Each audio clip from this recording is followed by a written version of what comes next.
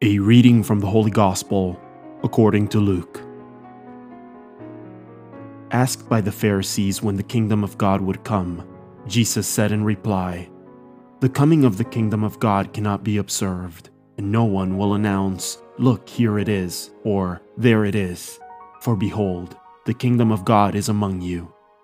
Then he said to his disciples, "The days will come when you will long to see one of the days of the Son of Man, but you will not see it. There will be those who will say to you, 'Look, there he is,' or 'Look, here he is.' Do not go off, do not run in pursuit.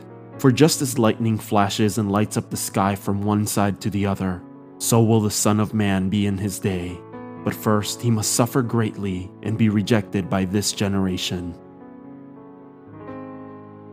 The word of the Lord.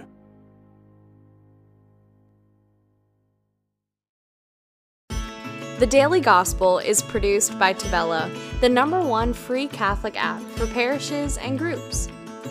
To listen to this episode and more devotional Catholic content without ads, make sure you download the Tabella Catholic app on the Google Play Store or the Apple App Store, completely free.